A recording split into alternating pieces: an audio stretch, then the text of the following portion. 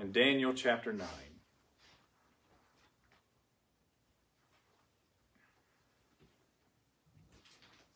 You have to bear with me. The first part of this is math. Contrary to popular belief, not all guys like math. We're going to look at the time frame of the tribulation period.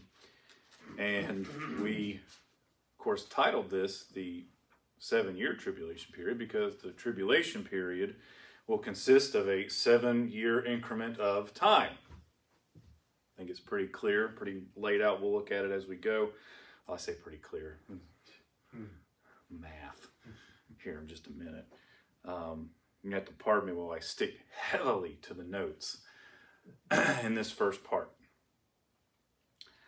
It will begin immediately after the rapture of the saints, which we've discussed at great length, and will conclude when Christ comes back with his saints in the second advent for the millennial reign, the 1,000-year reign of Christ upon the earth. The tribulation period is usually called Daniel's 70th week because it is the last time frame of the 77s of years recorded in Daniel chapter 9 here.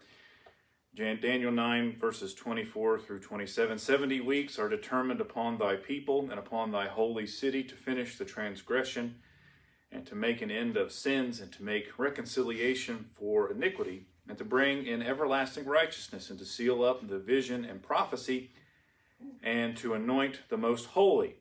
Know therefore and understand that from the going forth of the commandment to restore and to build Jerusalem unto the Messiah the Prince shall be 7 weeks and 62 weeks.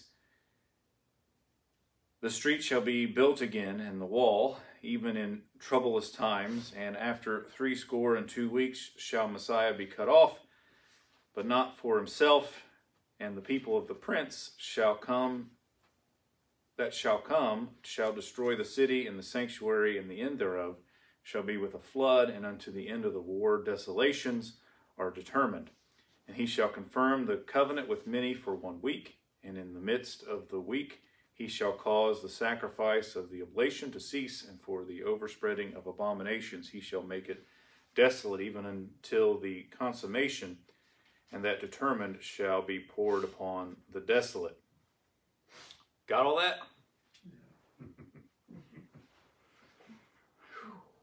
Several things may be gleaned from this passage of Scripture in relation to the time frame of the tribulation period.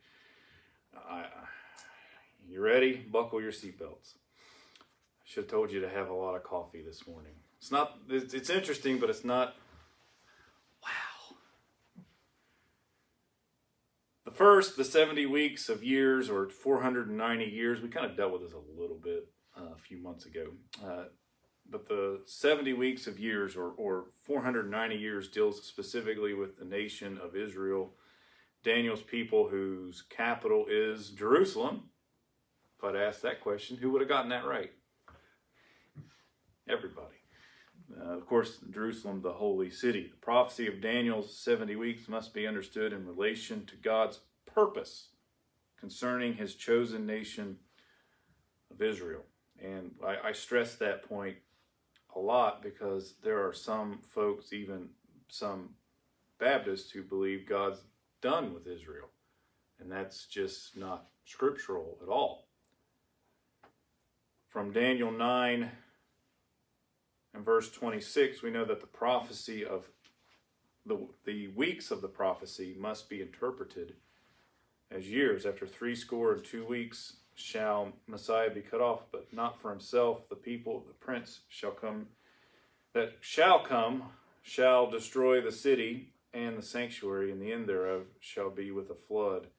And unto the end of the war, desolations are determined. Jesus did not come as Messiah to be cut off for the sins of his people 483 days after the decree of Artaxerxes in 445 BC, but rather 483 years after the commandment. So we need to understand that this means the years. The Hebrews often used the term week to represent 7 years. So we need to understand that. First example here, or for example, is Genesis 29. And we're going to see in verses 27 through 30, fulfill her week, and we will give thee this also for the service which thou shalt serve with me yet 7 other years. Get it? Let's finish reading. And Jacob did so and fulfilled her week, which means years, of course. And he gave him Rachel his daughter to wife also, and Laban gave to Rachel his daughter Bilhah his handmaid to be her maid, and he went in also unto Rachel, and he loved Rachel more than Leah, and served with him yet 7 other years. So now we understand what we're reading here. In the original Hebrew, the word for 70 weeks is shibim, meaning 70 sevens, without expressing days, weeks, or years. The actual duration of the shibim is determined, of course, by context and how you're using it. The biblical calendar consists of 360 days, or 12 months of 30 days. You can calculate this by examining, well, I don't think we'll take the time to read because the first one's kind of lengthy, but Genesis 7 verses 11 through 24, and then Genesis 8 verses 3 and 4. If you want to read that, that's your homework. You can go ahead and read that on your own time. In the account of the flood, we find that the 5 months from the 17th day of the second month until the 17th day of the 7th month are reckoned as 150 days, or 30 days to a month, which equals 360 days to a year. Math. You got that? The first 7 weeks of years is calculated from the time, as we kind of already mentioned here. I'm going to try to go through this quickly. Artaxerxes gave the command to rebuild Jerusalem in 445 BC. This took exactly 49 years, just as Daniel chapter 9 and verse 25 states. From the time that Jerusalem was rebuilt until the time that Jesus was crucified was 62 weeks of years, or 434 years.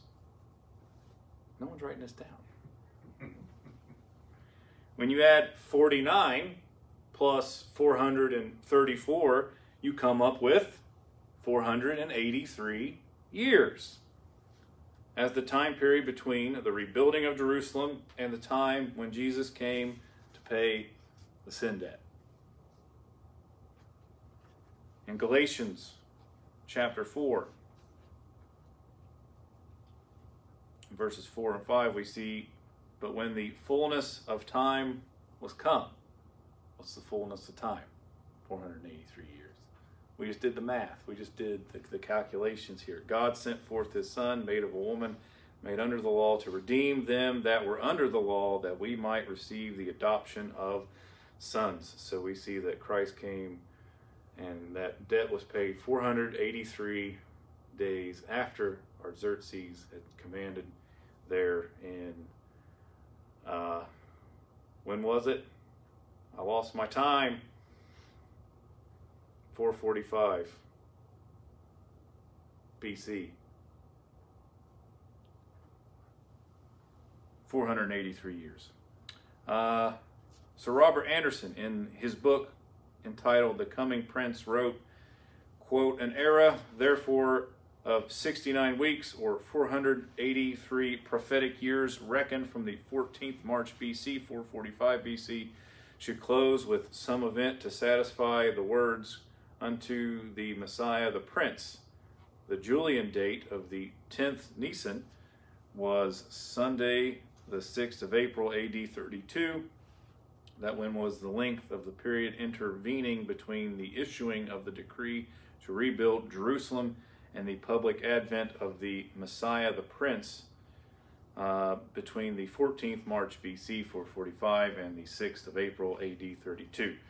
The interval contained exactly to the very day 173,880 days, or 7 times 69 prophetic years of 360 days, the first 69 weeks of Gabriel's prophecy. Anderson arrives at these figures by the following method of calculation, and it is very complicated. I could write it on the board. Probably won't take all of that time to do that. But it comes up to 173,880 days and 69 weeks of prophetic years of 360 days. All the math. I can give it to you if you want to look at it. It's just a lot of math. Since the first 483 years of Daniel's prophecy have had a literal fulfillment, then it makes good sense to believe that the last 7 years will also have a literal fulfillment. All right? So whatever is laid out for us in the 7-year tribulation period is exactly what we should believe is going to happen. I believe in literal fulfilling, don't you? I believe that the Messiah actually came.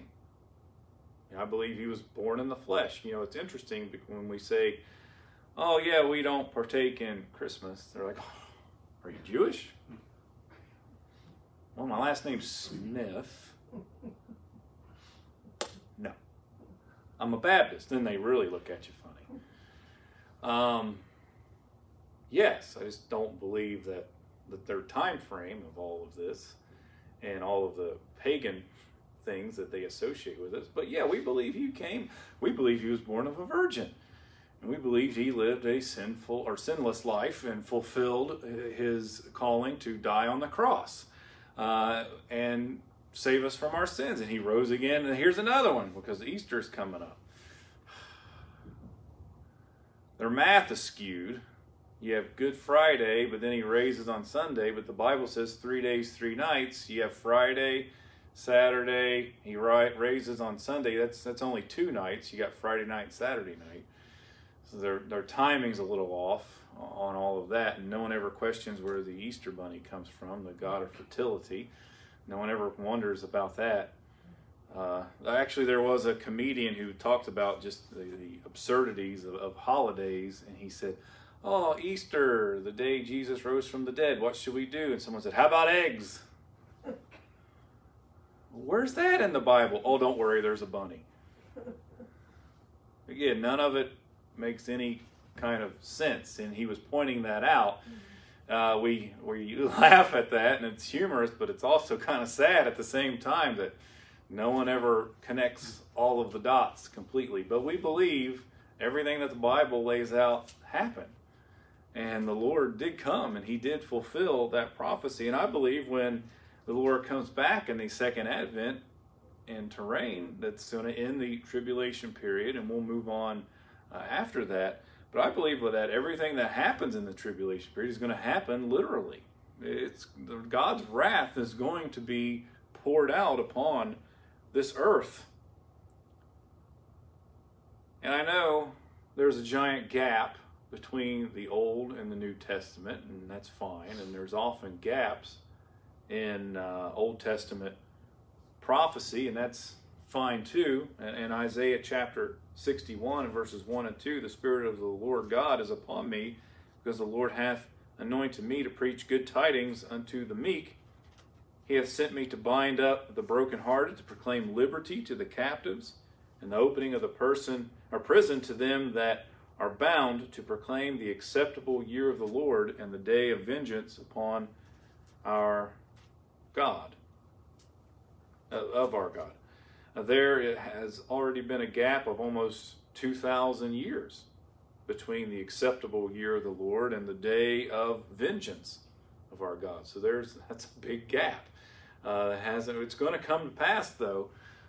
He's winking at all of the ignorance of man now. The devil is doing his thing now and amping everything up for the tribulation period that's going to come. The rapture will take place, of course, before that. But everything now is starting to gear up and set the stage and set the table for the Antichrist. Everybody's so easily fooled now, and they're going to be so much more easily fooled when they're under this constant barrage of punishment from God. They're going to be looking to anyone and everyone for relief of all of this horrible judgment that's going to be poured out upon them. And here is going to come this one, and we'll put air quotes around this one shining light, Antichrist, that says, I'm going to fix everything, and he's going to restore the sacrifice and all of that in Jerusalem, and the temple is going to be rebuilt, which they're already trying to raise money for. Interestingly enough, I know I've mentioned that a few times, but it's important to kind of hammer that point home, because things are happening now that are setting the stage for what's about to come. Right.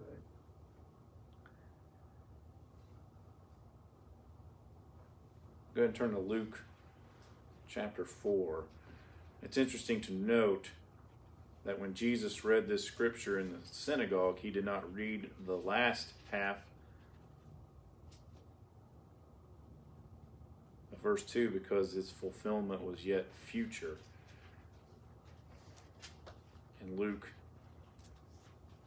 chapter 4 here, had a moment of brain freeze. I couldn't remember what I was doing. Verses 16 through 21, and he came to Nazareth, where he had been brought up, and as his custom was, he went into the synagogue on the Sabbath day and stood up for to read. And there was delivered unto him the book of the prophet Isaiah. And when he had opened the book, he found the place where it was written, The Spirit of the Lord is upon me, because he hath anointed me to preach the gospel to the poor, and he hath sent me to heal the brokenhearted, to preach deliverance to the captives, and recovering of sight to the blind, to set at liberty them that are bruised, to preach the acceptable year of the Lord. So there he stops, and he doesn't read the other part of verse number 2, where it goes on to talk about the day of vengeance, because that has not been fulfilled yet, but it will. But God, the Lord, is standing here in the synagogue was saying, this is being fulfilled right now. And then we see in verse 20, and he closed the book and gave it again to the minister and sat down. Can you imagine the jaws on the floor here? He didn't finish reading. And the eyes of all them that were in the synagogue were fastened on him, and he began to say unto them, This day is this scripture fulfilled in your ears. So then, if there wasn't jaws on the floor yet, they were at this particular moment. They are all certainly staring at him. And again, he didn't read that second part because it hasn't been fulfilled yet. It's going to be fulfilled in the future. In Hosea chapter 3 is another example of a kind of a lengthy interval of time here in verses 4 and 5. For the children of Israel shall abide many days without a king, and without a prince, and without a sacrifice, and without an image, without an ephod, and without a teraphim. Afterward shall the children of Israel return and seek the Lord their God, and David their king, and shall fear the Lord and his goodness in the latter days. The contents of verse 4 have already been fulfilled with regards to the nation of Israel. But the contents of verse 5 have not occurred yet, meaning that the great interval of time exists between the fulfillment of these two verses. So there's always some kind of, a lot of times there's a big giant gap between prophecy and fulfillment of prophecy. And I deal with that every day.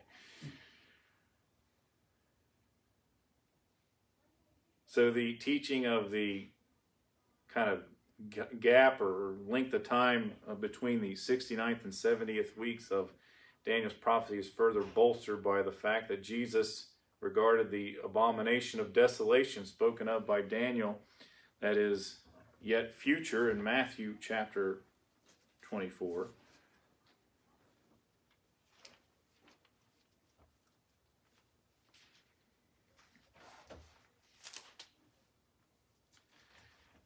Starting in verse 15.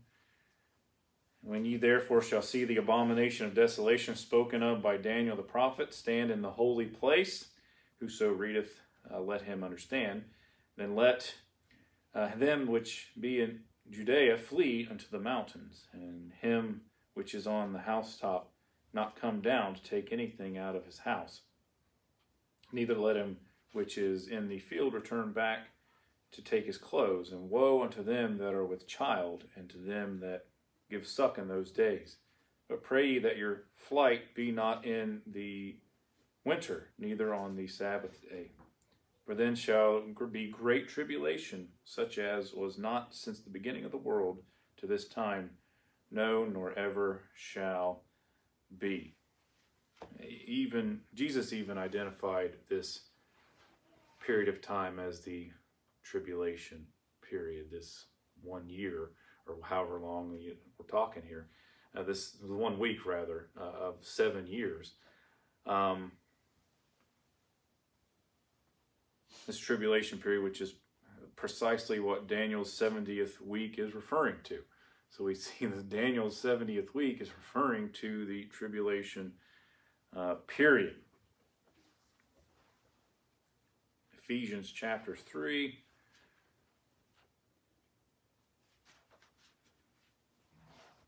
Now, this makes sense to a student of prophecy because the church was a mystery that was not revealed to the Old Testament saints, but it was given to us here in the New Testament when the Lord started his church during his earthly ministry.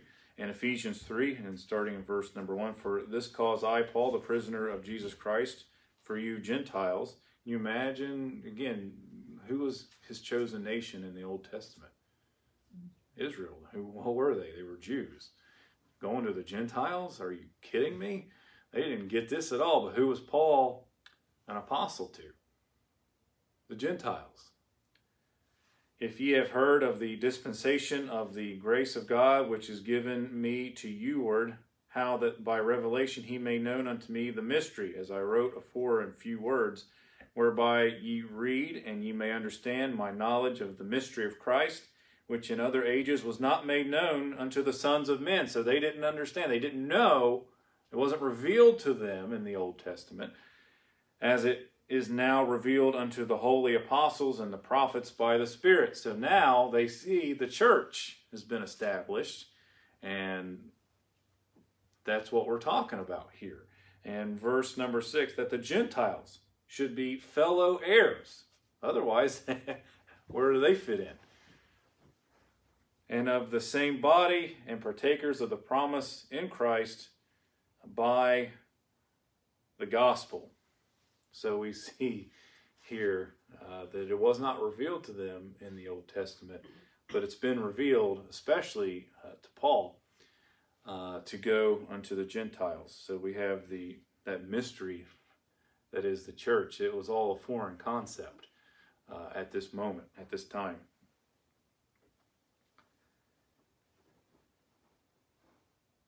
Israel rejected the ministry and the messiahship of Christ.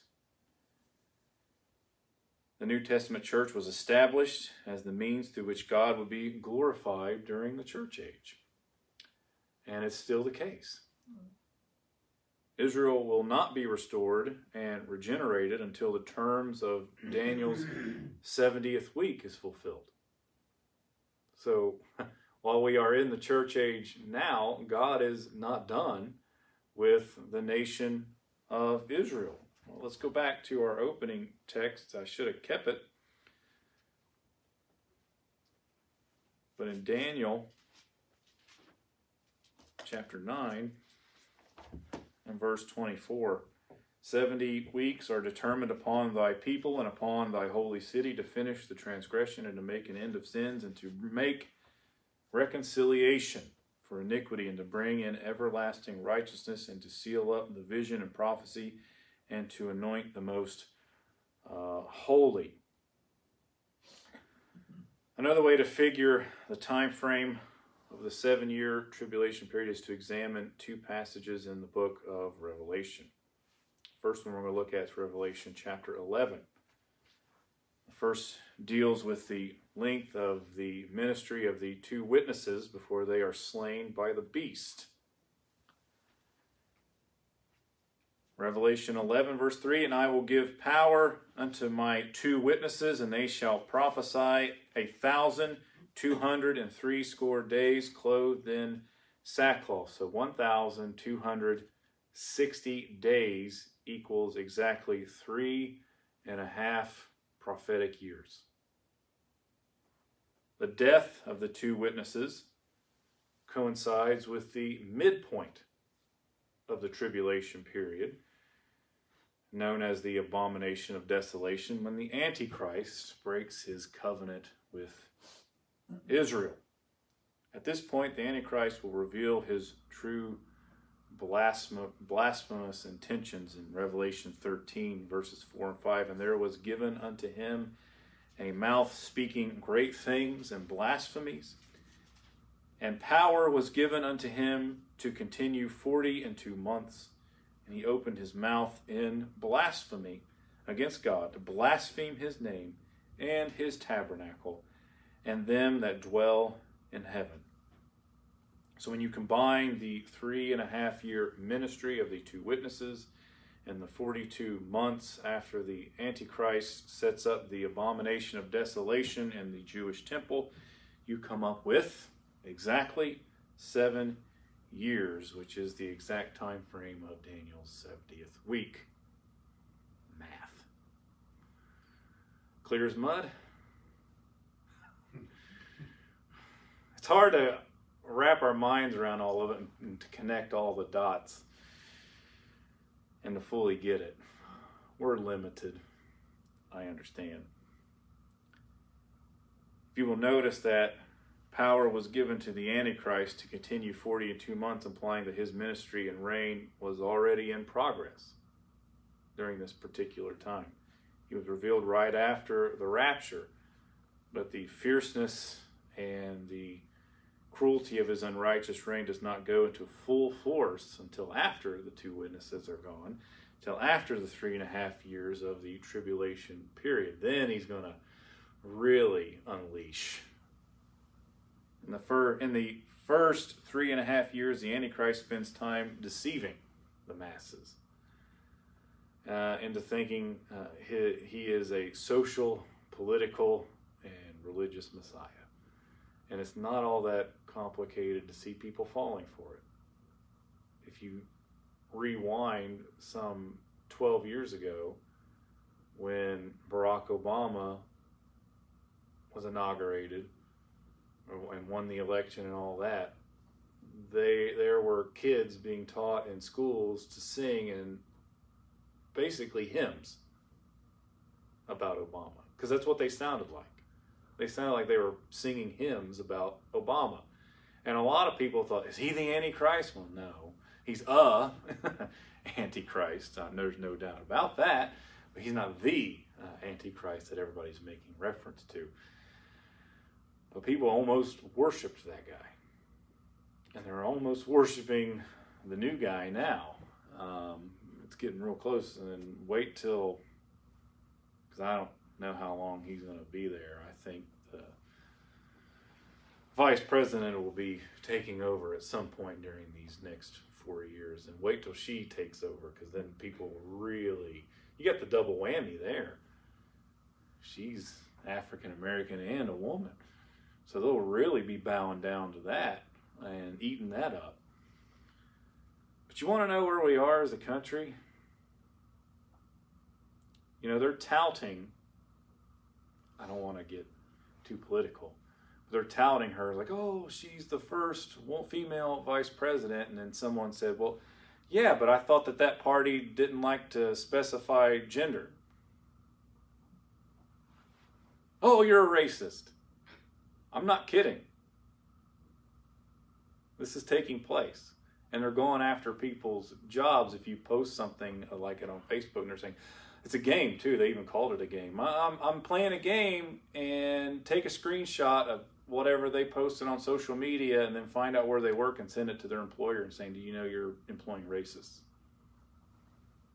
I'm not kidding. And then you say, well, this is kind of harsh because you have a different political opinion than somebody. And they say, and then they'll go and look at your profile and, oh, have you ever noticed that all the crazies have Bible verses in their profiles? That's where we are.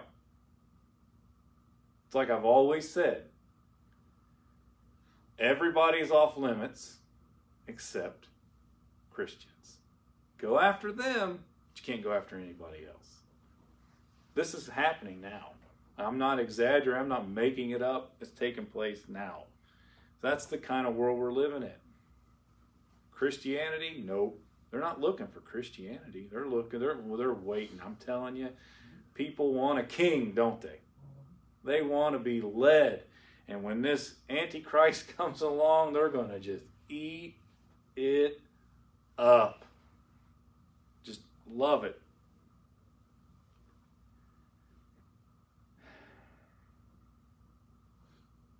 In the last 3.5 years after Satan is cast down from heaven and given only a short time to work his devious plan, the Antichrist becomes more cruel and blasphemous. In Daniel chapter 11 and verse 36 describes the reign of the Antichrist from the midway point of the tribulation period, and it says this: "And the king shall do according to his will, and he shall exalt himself and magnify himself above every god, and shall speak marvelous things against the God of gods." Are you shocked? There's a lot of that going on now. "And shall prosper till the indignation be accomplished, for that is determined shall be done." Yet the reign of the Antichrist will be short-lived, because you go to verse 45 of Daniel 11 and it says, "Yet he shall come to his end, and none shall help him." So to have everybody fawning over him and being on his side, and that's not going to count for anything, because he's an enemy of God, and he's going to be done away with. And none of that's going to be able, he's going to come to his end. None of that's going to be able to help him.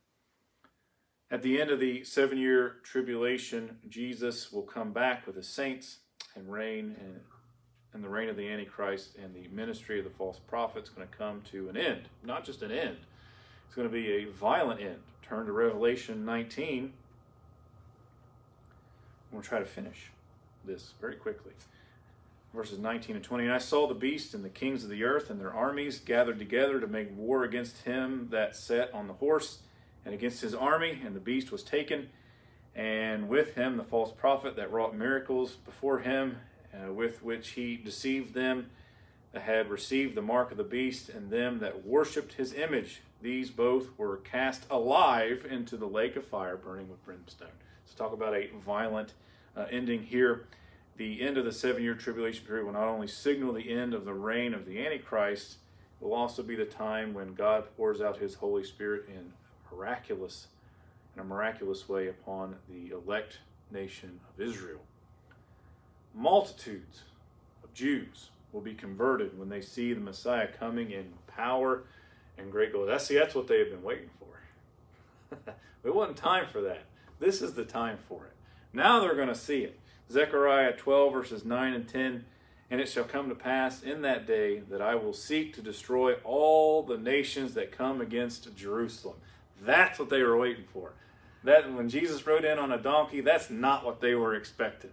This is what they were expecting. "And I will pour upon the inhabitants of Jerusalem the spirit of grace and of supplications, and they shall look upon me whom they have pierced." Notice that. Remember, who was yelling, "Crucify him"? The Jews were. And they had a choice. Barabbas or Jesus? Who do you want to let go? And I remember when my dad was ordained, they asked him, "Who crucified the Lord?" And he goes, "Well, depends on what answer you're looking for. There's two answers. From a historical standpoint, the Jews wanted him crucified. But from a spiritual standpoint, I did. Because he died for my sins." So, who was yelling, "Crucify him"? That's the Jews were. "And they shall mourn for him as one mourneth for his only son, and shall be in bitterness for him as one that is in bitterness for his firstborn." So, how we long for that grand and glorious day when the glorified saints come back with Christ at the end of the 7-year tribulation period for this millennial reign. We have King Jesus here, right? And he put an end to the reign of unrighteousness and injustice here. He is King of kings and Lord of lords. The Antichrist was saying things against the God of gods. Too bad, you're still going to lose. He's going to come to his end, and the King of kings is going to stand here. And I long to see the elect Israel restored to God's favor. That's why I, to this day, stand with Israel. And I appreciate the last administration's stance with Israel. I think that's going away now, but we had 4 years of standing with Israel. That's God's nation. He's not done with them yet either. And God's favor and possessing of that land was promised during the Abrahamic covenant, and all of these things are going to be fulfilled. And he said you're going to inhabit the promised land. Guess what? Of course, it took a while to get there. They got there. And they've had a rough go of it over the course of history and many invasions and things, but they're going to be restored again. And I fully believe it. Zechariah 14, and we'll close here. We can long to see the earth and all the inhabitants enjoying a Sabbath of rest for 1,000 years. It's going to be wonderful. And the Lord shall be king. Zechariah 14, verse 9. The Lord shall be king over all the earth. In that day shall there be one Lord. Not all these other false gods. It's just going to be God. All these other false gods, they're gone. They're done away with. It's over. It's done. It's toast. He's the one true King. And his name won. So King Jesus exalted above everybody.